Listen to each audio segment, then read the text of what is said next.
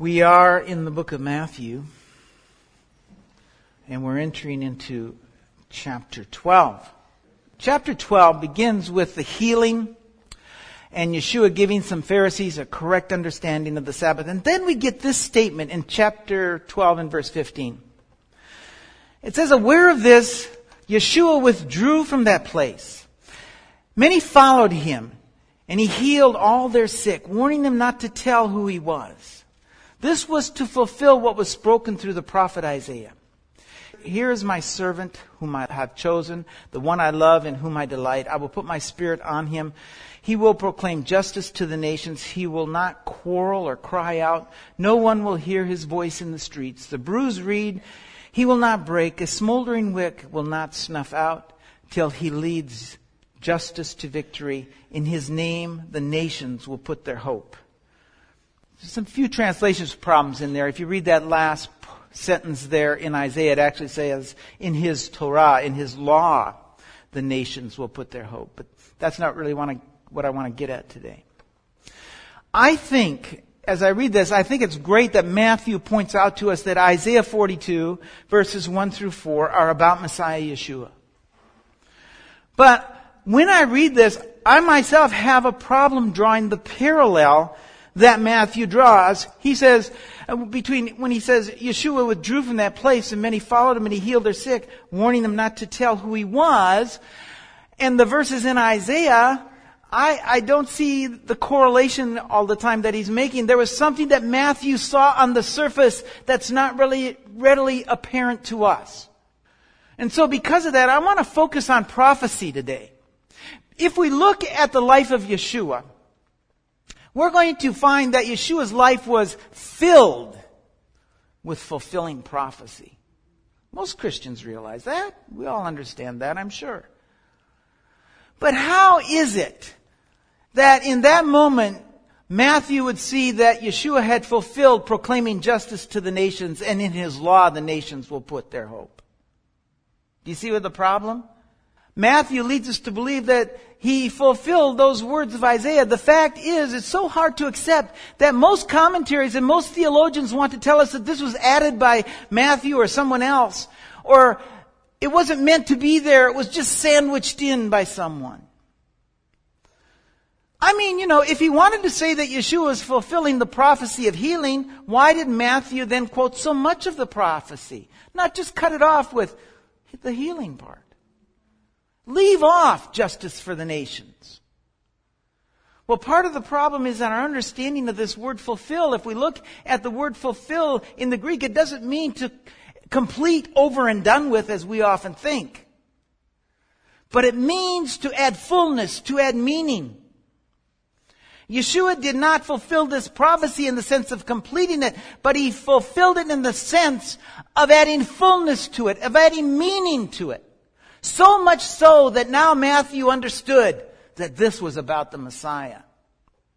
And this is what he came to do. And he also wants us to know that fact. So he says, Yeshua filled up this prophecy with meaning. Not as completed, over and done, but with meaning. And we make the same mistake with this word when we read Matthew chapter 5, where Yeshua says, I have come to fulfill the law. He didn't come to complete it, to end it. He came to fill it up with meaning. You see, if we look at this word for completeness, this word as in completeness, if we were to look at it in that way, in fact, we are the ones who are the fulfillers of this prophecy. We are the ones from the nations who are putting their hope in his name. We're completing the prophecy. You see, that's not what Matthew meant. Matthew is saying, look, the book. Look at what I've written so far. Look at what I've told you about so far, what he's done so far. See, he brings fullness to this prophecy. Yeshua, of course, completed prophecy as in completed, over and done. We can see that in his last words, my God, why hast thou forsaken me? And with that, we can understand that Yeshua completed the prophecy of his death in Psalm 22, which is the way that psalm begins. Well, anyway, with that in mind, all of this got me thinking a few years ago.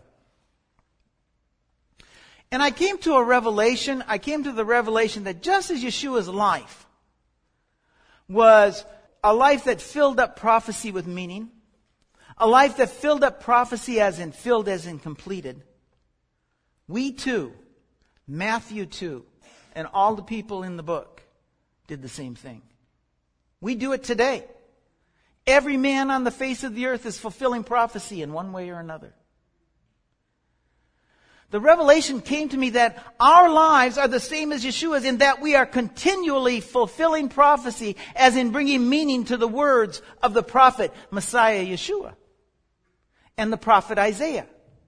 With everything we do, we're completing prophecy in some way. Do you believe that? Have you ever thought about it like that? Now, I don't want to be misunderstood. I don't want you to think, go away, well, Stan finally fell off the deep end here. So I want to give you an example. And in this example, I want you to just imagine that I were writing a letter like Matthew's writing a letter, like Shaul wrote letters. I'm writing a letter to a group of people in the church, and I might write this letter this way. In 1993, about 20 people gathered at the home of Shira Rosnick in the month of October during the Feast of Sukkot. And under the shelter of a large sukkah, Nancy Santiago led worship. And Stan Farr led those who were there in the temple prayers for Sukkot. And he gave a message about the festival of Sukkot. This was all done so that the words of Yeshua the prophet might be fulfilled. Yet a time is coming and has now come when true worshipers will worship the Father in spirit and in truth. For they are the kind of worshipers the Father seeks. God is spirit, and his worshipers must worship in spirit and in truth. You see, the actions of those gathered that day added meaning and understanding to the words of Yeshua. They also started a process to complete this prophecy in the lives of those there and other people who weren't there. Just as surely as Yeshua fulfilled the words of Isaiah. It added meaning. Because when Yeshua said a time is coming, he was speaking of the future. And when he said and has now come, he was speaking of his day. And of those two times, he said they would worship the Father in spirit and in truth. You see, Yeshua knew what Paul would later understand. And he writes for us in Acts chapter 20 and verse 29. He says, I know that after I leave, savage wolves will come in among you and will not spare the flock, even from your own number. Men will arise to distort the truth, to draw disciples after them. So be on your guard. And remember that for 3 years I never stopped warning you each day and night with tears. You see, Yeshua knew that the worship of the Father in spirit and in truth would be distorted, it would be lost, but then it would be restored. And so, on a cold October day, 20 or so people gathered, said the temple prayers, just as the disciples would have on that day. They heard the true meaning of the festival of Sukkot, just as the disciples understood it, and sang songs of praise and thanksgiving to God and Messiah, fulfilling this prophecy. Now with that under your belt, let me give you just another chapter of the letter. I'd go on. 15 years ago, Kehelat Sar Shalom and Stan Farr began a radio program called Vine and Branches. And the first programs that aired were on the festivals of the Lord, explaining their meaning, the worship that was done in the temple on those days. And this was done so that the words of Yeshua might be fulfilled. Yet a time is coming and has now come when true worshipers will worship the Father in spirit and in truth. Do you see what I'm getting at today? Everything that we do, some way, somehow, fulfills prophecy, just as Yeshua did on that day. When we move away from the worship of the Father in spirit and truth, we fulfill prophecy in another way, in the way Shaul spoke of as he left Ephesus. We persist in our actions and add meaning to the distortion that crept in. You know, I spoke last week on the Sabbath. And the point I was trying to make with the Sabbath was every time that we gather here on the Sabbath, each and every service we do, each and every time we say the temple prayers, each and every time we come and hear some understanding of the Torah or Matthew that restores a correct understanding of the Word of God, we're fulfilling this prophecy of John 4:23.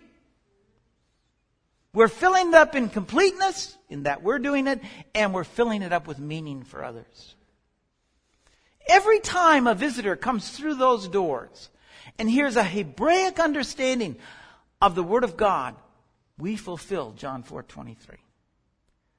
Every radio show that's listened to, that someone goes away from that program with a true understanding, or every episode of Out of Zion that someone finds the Messiah in the Torah or in the prophets, as Matthew did in Isaiah, as he recorded for us in chapter 12. This passage of John 4:23 is fulfilled.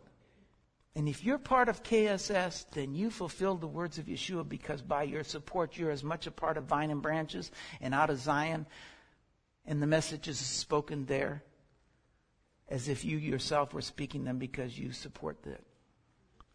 Each time you keep the Sabbath and do these things, you fulfill the words of Yeshua. Each time you keep and do these things, you fulfill the words of Jeremiah the prophet as well. Listen to what Jeremiah says in chapter 6 and verse 16. This is what the Lord says. Stand at the crossroads and look for the ancient paths. Ask where the good way is and walk in it, and you will find rest for your souls. Each time we gather on the Sabbath or restore understanding, each time we restore the service of the temple, we turn back to the ancient paths of Yeshua, the ones that Yeshua and the disciples walked. And we walk in that path and we find rest for our souls. Each time we fail to keep those things, everyone who hears the words and teachings, and everyone who rejects the truths or fails to walk by the Spirit of God and fulfills, he also fulfills the prophecy of Jeremiah. Same chapter, just the next few verses. Let's read it. But you said, we will not walk in it. I appointed watchmen over you, and you said, listen to the sound of the trumpet. But you said, we will not listen. Therefore, hear, O nations. Observe, O witnesses, what will happen to them. Hear, O earth. I'm bringing disaster on this people, the fruit of their schemes, because they have not listened to my words and have rejected my law. Now, I use this passage. I could have used many others, but I use this passage because the choice is so clear. The choice we make daily is so clear. Are you starting to see what I'm speaking of? Are you starting to understand? The disciples of Yeshua realized something that we don't realize. It's been taken away from us. We don't realize it in this life. And let me tell you what it is. This life is not a game. It's not just passing time waiting for the return of the Messiah or going to church and synagogue each week because it's the thing to do. Here's what they knew. And here's what I want you to see. With everything that we do, we're writing a continuation of the Bible, particularly the book of Acts. We are, with everything we do, fulfilling the word of the Lord in one way or the other. And what I'm trying to get across to you is how important this life is. How precious your time. So finite, so short. And then your chance to affect anything for God, to fulfill prophecy positively, is over. And you'll never get that chance again. Even if you make it to eternity, this chance will never come again. Let me give you an example. How fast your opportunity can come and how fast your opportunity can pass you by. Listen to what Hebrews chapter 11 says. It says, now faith is being sure of what we hope for and certain of what we do not see. This is what the ancients were commended for. It makes the statement that faith is confidence in what is unseen. And then it goes on to give example after example of those who trusted in God, though they did not see, touch, or feel what they had hoped for. And I always like the example of Abraham because it's so clear, it's so clean, it's so cut and dry. God tells him, go offer your son Isaac on the altar. And think about it, everything that Abraham knows to be true in this life tells him that once that knife touches his son's throat, once that fire is lit, he'll never see his son again. He's offered animals before. He knows that in just a short time there'll be nothing left on that altar but a pile of bones. Even though everything that he's learned in life tells him one thing, he's certain that God has told him, it is through Isaac that your offspring will be reckoned. And so in this one opportunity, he has this one opportunity to show the depth of his faith. That he had confidence in the words of God. He ascended to the mount of the Lord to offer his son Isaac that day. In that moment, Isaac ascends also to God, to being one of the most important men in the Bible because of what he did, of the choice he made. So much so that because of that one moment, that one opportunity, he became the father of all who trust in God in this way. Abraham rose to the occasion, and that occasion only came once in his life. One time, to show the depth of the faith he had, or the doubt he had. Let's look at another. Yeshua tells his disciples something as they recline at the Last Supper. He says this, you will fall away, Yeshua told them. For it is written, I will strike the shepherd, and the sheep will be scattered. But after I have risen, I will go ahead of you into Galilee. Yeshua tells them as they're at this supper of this prophecy in Zechariah 13 will not only be filled with meaning, but it will also be completed. In just a matter of hours, the shepherd will be struck.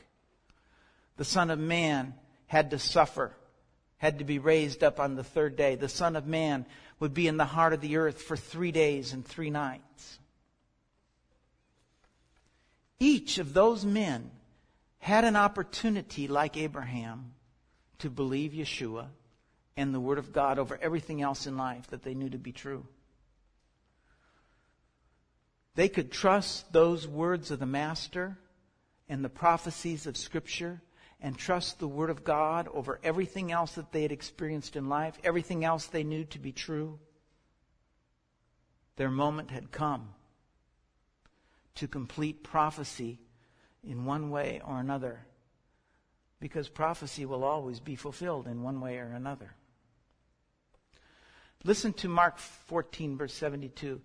Immediately the rooster crowed a second time, and then Peter remembered the words Yeshua had spoken. Before the rooster crows twice, you will deny me 3 times.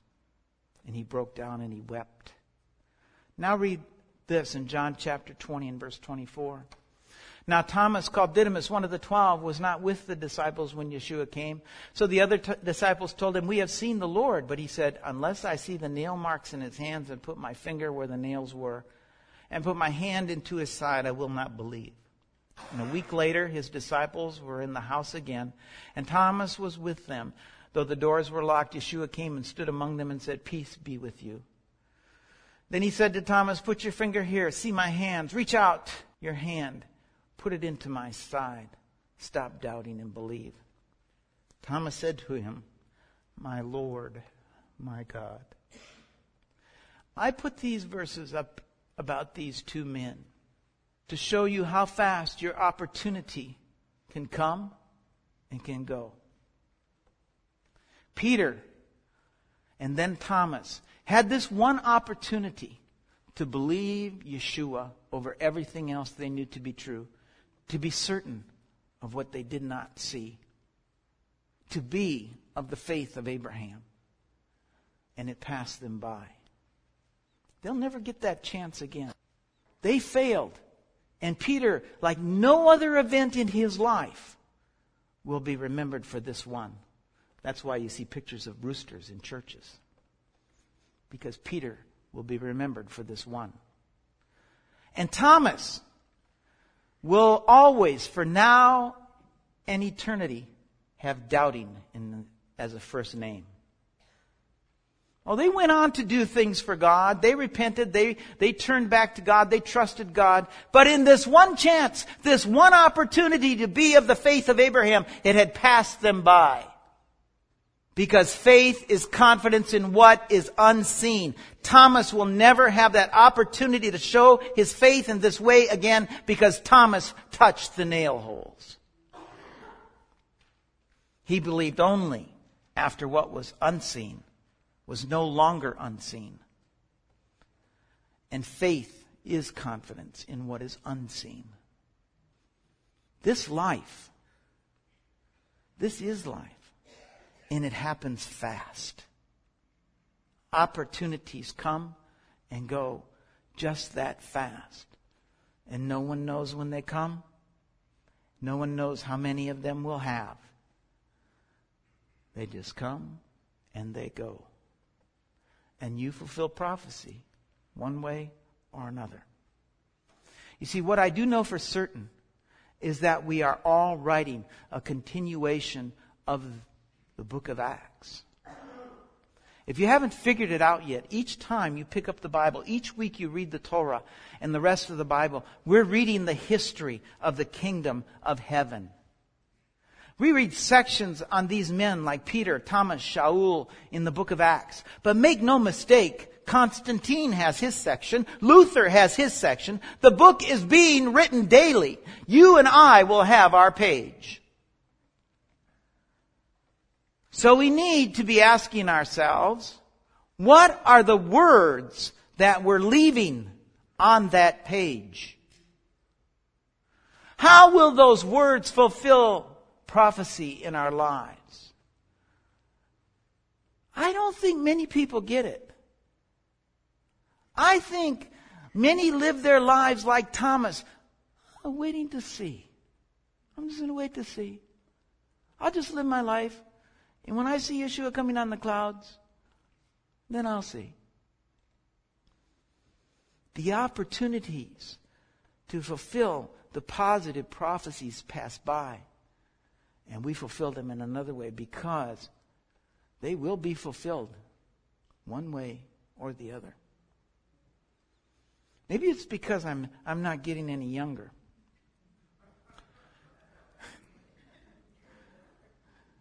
That in these last few years, I've dwelled on these thoughts. I mean, it's like it's always at the forefront of what I'm doing. Because, I know from having been saved so late in my life how much time I had already wasted. And I knew I'm going to have to work harder.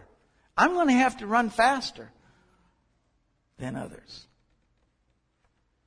And I realize now how short the time we all have left is. How fast those opportunities come and how much faster they pass by. You might see them coming, but they go by real fast. And the fact is, they'll never come again. And that for me now is clearer and more haunting for me. They come in moments and pass by in seconds or minutes. Those moments of decision are what eternity will record for you. How will you be remembered? How you will be remembered can be boiled down to one decision in one fleeting moment's time. Like Peter. He hardly had time to think. And because of all the pressures that were going around him, couldn't you put yourself in his place? People asking him questions. Messiah is going to be crucified. Can you put yourself in that place for a minute? You see, when I think about how short time is, I'm always drawn to 1 Corinthians chapter 9, because Shaul knew how short time was too. He writes this way in verse 23. I do all this for the sake of the gospel, that I may share in its blessings. Don't you know that in a race all runners run, but only one gets the prize? Run in such a way as to get the prize. Everyone who competes in the games goes into strict training. They do it to get a crown that will not last.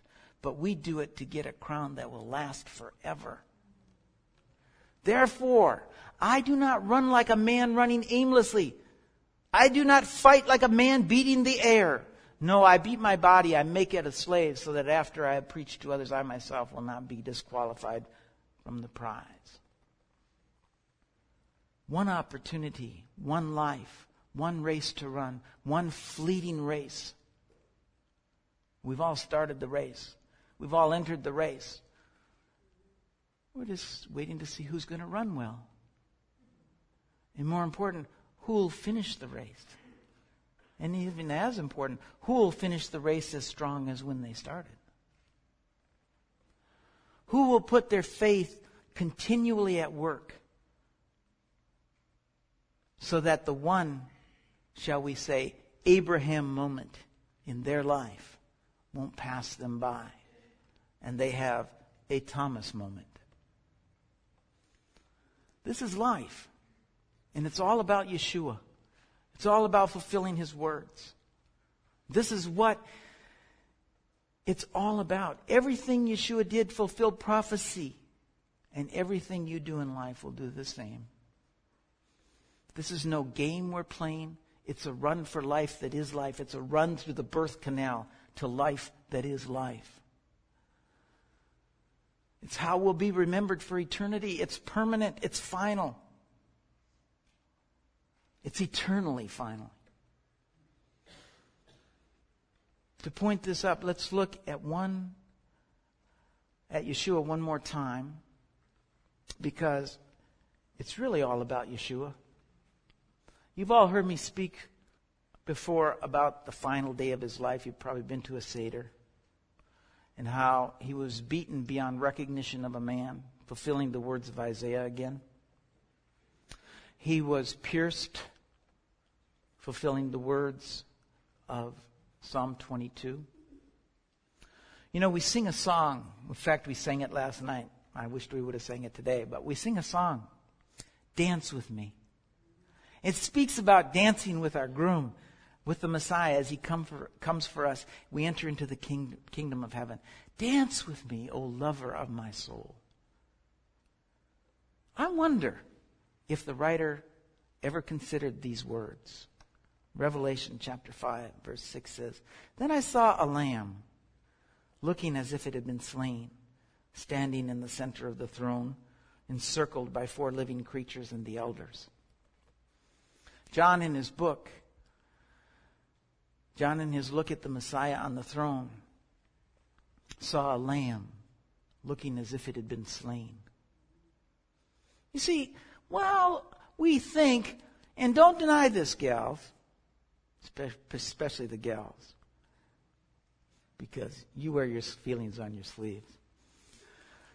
But I see it in your faces as you sing and dance. And I can see that the idea of a white knight coming down from heaven on a white horse, asking you to dance. Problem is, our idea of the knight is a bit skewed. Because as we just read, He's going to be looking like a lamb who has been slain. He's going to be coming with scars on His hands and His feet. His face kicked and beaten. Remember, when He had risen, He walked on the road to Emmaus, unrecognized by those He was walking with. And this is why. But have no fear. Through every scar, the moment you see Him, He will be the most beautiful sight you've ever seen. Because every one of those holes, each and every one of those bruises are a fulfillment of prophecy that meant the nations would have something to hope for. Each one meant the healing of the awful scars on your body because of sin in your life. And the point I want to make to you today is that what you do in this life will be what you are remembered for The scars of Yeshua will never fade because they are His glory. They are the beauty of our Messiah. Well, by now, you know what's probably coming next, right? The question. What do you want to be remembered for? What do you want to be remembered for? Let me say, 20 years ago, I stood at a crossroad. I left Seattle. I came here to Minnesota, and there was no Messianic congregation here as I knew Messianic. And I thought and I prayed, Lord, I cried out to the Lord, Lord, I'll just go up north. I'll buy a house up there. I'll study your word. I'll worship you. I don't need a preacher. I have you to teach me. I know all the books to read. I got the books to read. I can just fill myself with you and the word. I'll go up there. I don't need this. Well, if I had done that, I would be like one of the lights Yeshua speaks of that people put under a basket. And I already covered what happened for you earlier in the message. But I had a choice that day to fulfill the words of Yeshua, just in my own life or in the lives of many. Of course, I chose the latter. Many of you who are here today, because of that choice, you heard a radio program, tuned into Out of Zion, read the website, and then you made a choice to be part of this community. You made a choice. You're here today. And because of that, you're part of the prophecy that's being fulfilled, John 4:23. You know, that was the task that I was given to do. That's exactly what God told me to do, to preach that. I'm doing exactly what God told me to do today. Exactly. Preaching John 4:23. That was the task I was given to do. And let me say something else. Everything that I ever do in this place will be filtered through that verse. With every task I do, it will be filtered through that verse. I always say to myself, does it fulfill the verse or obscure the verse? Because it's the task I was given to do. Would this be part of the truth in the worship of the first century, or will it be part of the distortion? And if you come here, whether you figured it out or not, you become part of this prophecy. This congregation will never be anything different because it's what I was sent to do. It's why it never changes. People come in here and marvel because it never changes. It's never going to change. Because it was what I was sent to do. And with everything I do, I filter it through that verse because that's what God told me to do. And when you come through the doors, when you walk through the doors, you become a member or a sojourner. You're promising to support this ministry with your money, your time, your talents. When you begin to do that, you're a fulfillment of the words of Yeshua, as certainly as those gathered in the Sukkah 20 years ago. And just as certainly as the disciples of the first century were. If you come here and sit, you don't help, you don't exercise your talents, develop your talents, you don't give financially, then you're fulfilling the prophecy in a different way, aren't you? You're like me if I'd have gone up north and sat. You see, the choice is always ours. Your choice is yours as surely as it was mine. And as I said, don't worry too much. It's only an eternally lasting choice. Don't be too concerned. That's you. That's all of us. Now, I want to talk a little bit about me. I have some tough choices as well. On the one hand, you know, I have a much shorter distance to run than when I started the race. I'm a little ways down the road. How the race is exactly going, I'm not the judge. But let me say this. I intend to finish the race with the same dedication to winning the prize as when I began. The radio and television shows are going to continue. You know, I've had some say, well, maybe, that's too much money. We don't need that many visitors anymore, and it brings in any longer. And the radio and TV, maybe they're not as necessary as they were at one time. And there's been days when I looked at the finances and I thought the same thing, and then the Lord kind of shook me. And He says, remember, that is not the reason you started those ministries. You started those ministries to be a fulfillment of John 4:23. Not to build a congregation, but so that wherever, whether or not people who watch or listen come here to worship or not, they will at least hear the truth and have those things restored in their lives. I had to marvel last night because God just, He just confirmed what I was saying. We had a family come in and they sat here, a whole family visiting last night. And I walked up to him and I said, how did you hear about us? And he said, well, I don't know, maybe 10, 12, 13 years ago, we came to your congregation over there for the festivals, and you gave out a whole series on the feast of the Lord. We used to give out series on the feast of the Lord. People would say, what are you doing that for? He says, and you gave that out, and I don't know how many times we've listened to that. You see, the radio and the TV are to plant seeds. And we never know. We're never going to hear. Most times we'll never hear what happened to the seed. Once in a while, God gives us a glimpse of what happened to the seed, like last night. One day, we'll see the seeds. We'll see what happened to the seeds. Part of my race to run before I leave here is to train a younger man to carry on this ministry. I want the building to be paid for so that when I leave the burden, I don't want to leave the burden of this building for the young man who carries on this ministry. And let me say something else. He will carry on this ministry. I will not change from John 4:23. And the person that I train will have that vision, or he will not be the one to take over. That's what discipleship is all about. Amen? But I want it paid for so that he doesn't have the burden that I've had, and then he can run an even better race. Because he doesn't have the weight on his back as he runs. And hopefully I'll see him run right on by me. I want it paid for so that when I leave this place, I can be sure that those who have run the race with me will always have this place to come and worship. And it will be paid for in about 5 years, so we're working toward that. Part of the race is that I still have studies I want to finish. The word I want to preach, here and about. As a younger man takes over, I want to reach out to the outside a little bit more, to the outside of the community as well. Make no mistake, though, I intend to finish the race so as to win the prize.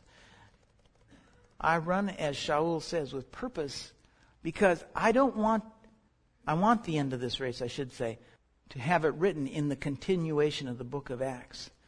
That while he didn't live the first half of his life so well, while the first half of his life was wasted in the world, the last half of his life was lived to fulfill those words spoken by Yeshua, a time is coming and has now come when true worshipers will worship the Father in spirit and truth.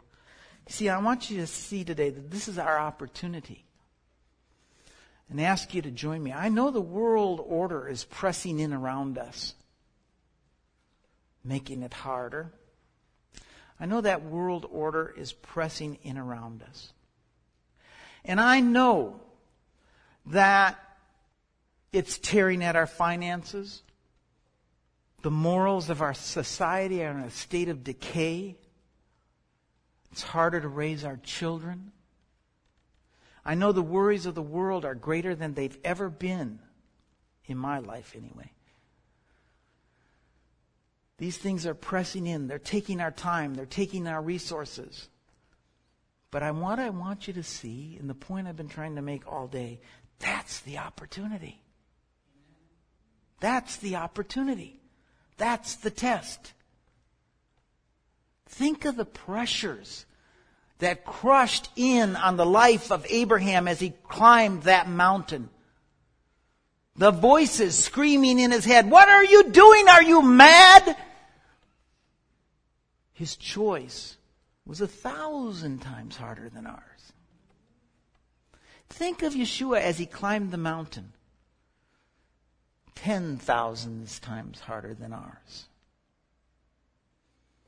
Think of Peter as the world questioned him about knowing Yeshua just before that temple crier, the rooster, crowed. Think of the fear that gripped him. We know how they responded. Question is, how will we respond? Will we respond with the faith of Abraham? Or will the book of Acts record something different for us? It's our choice. It won't come again. Time is short, not just for me, but I can tell you that the time is short for the world. Many of you here will not live out a full life before Yeshua returns and the opportunities end. Time is short, the stakes are high and eternal. And so let's be children of Abraham. Amen.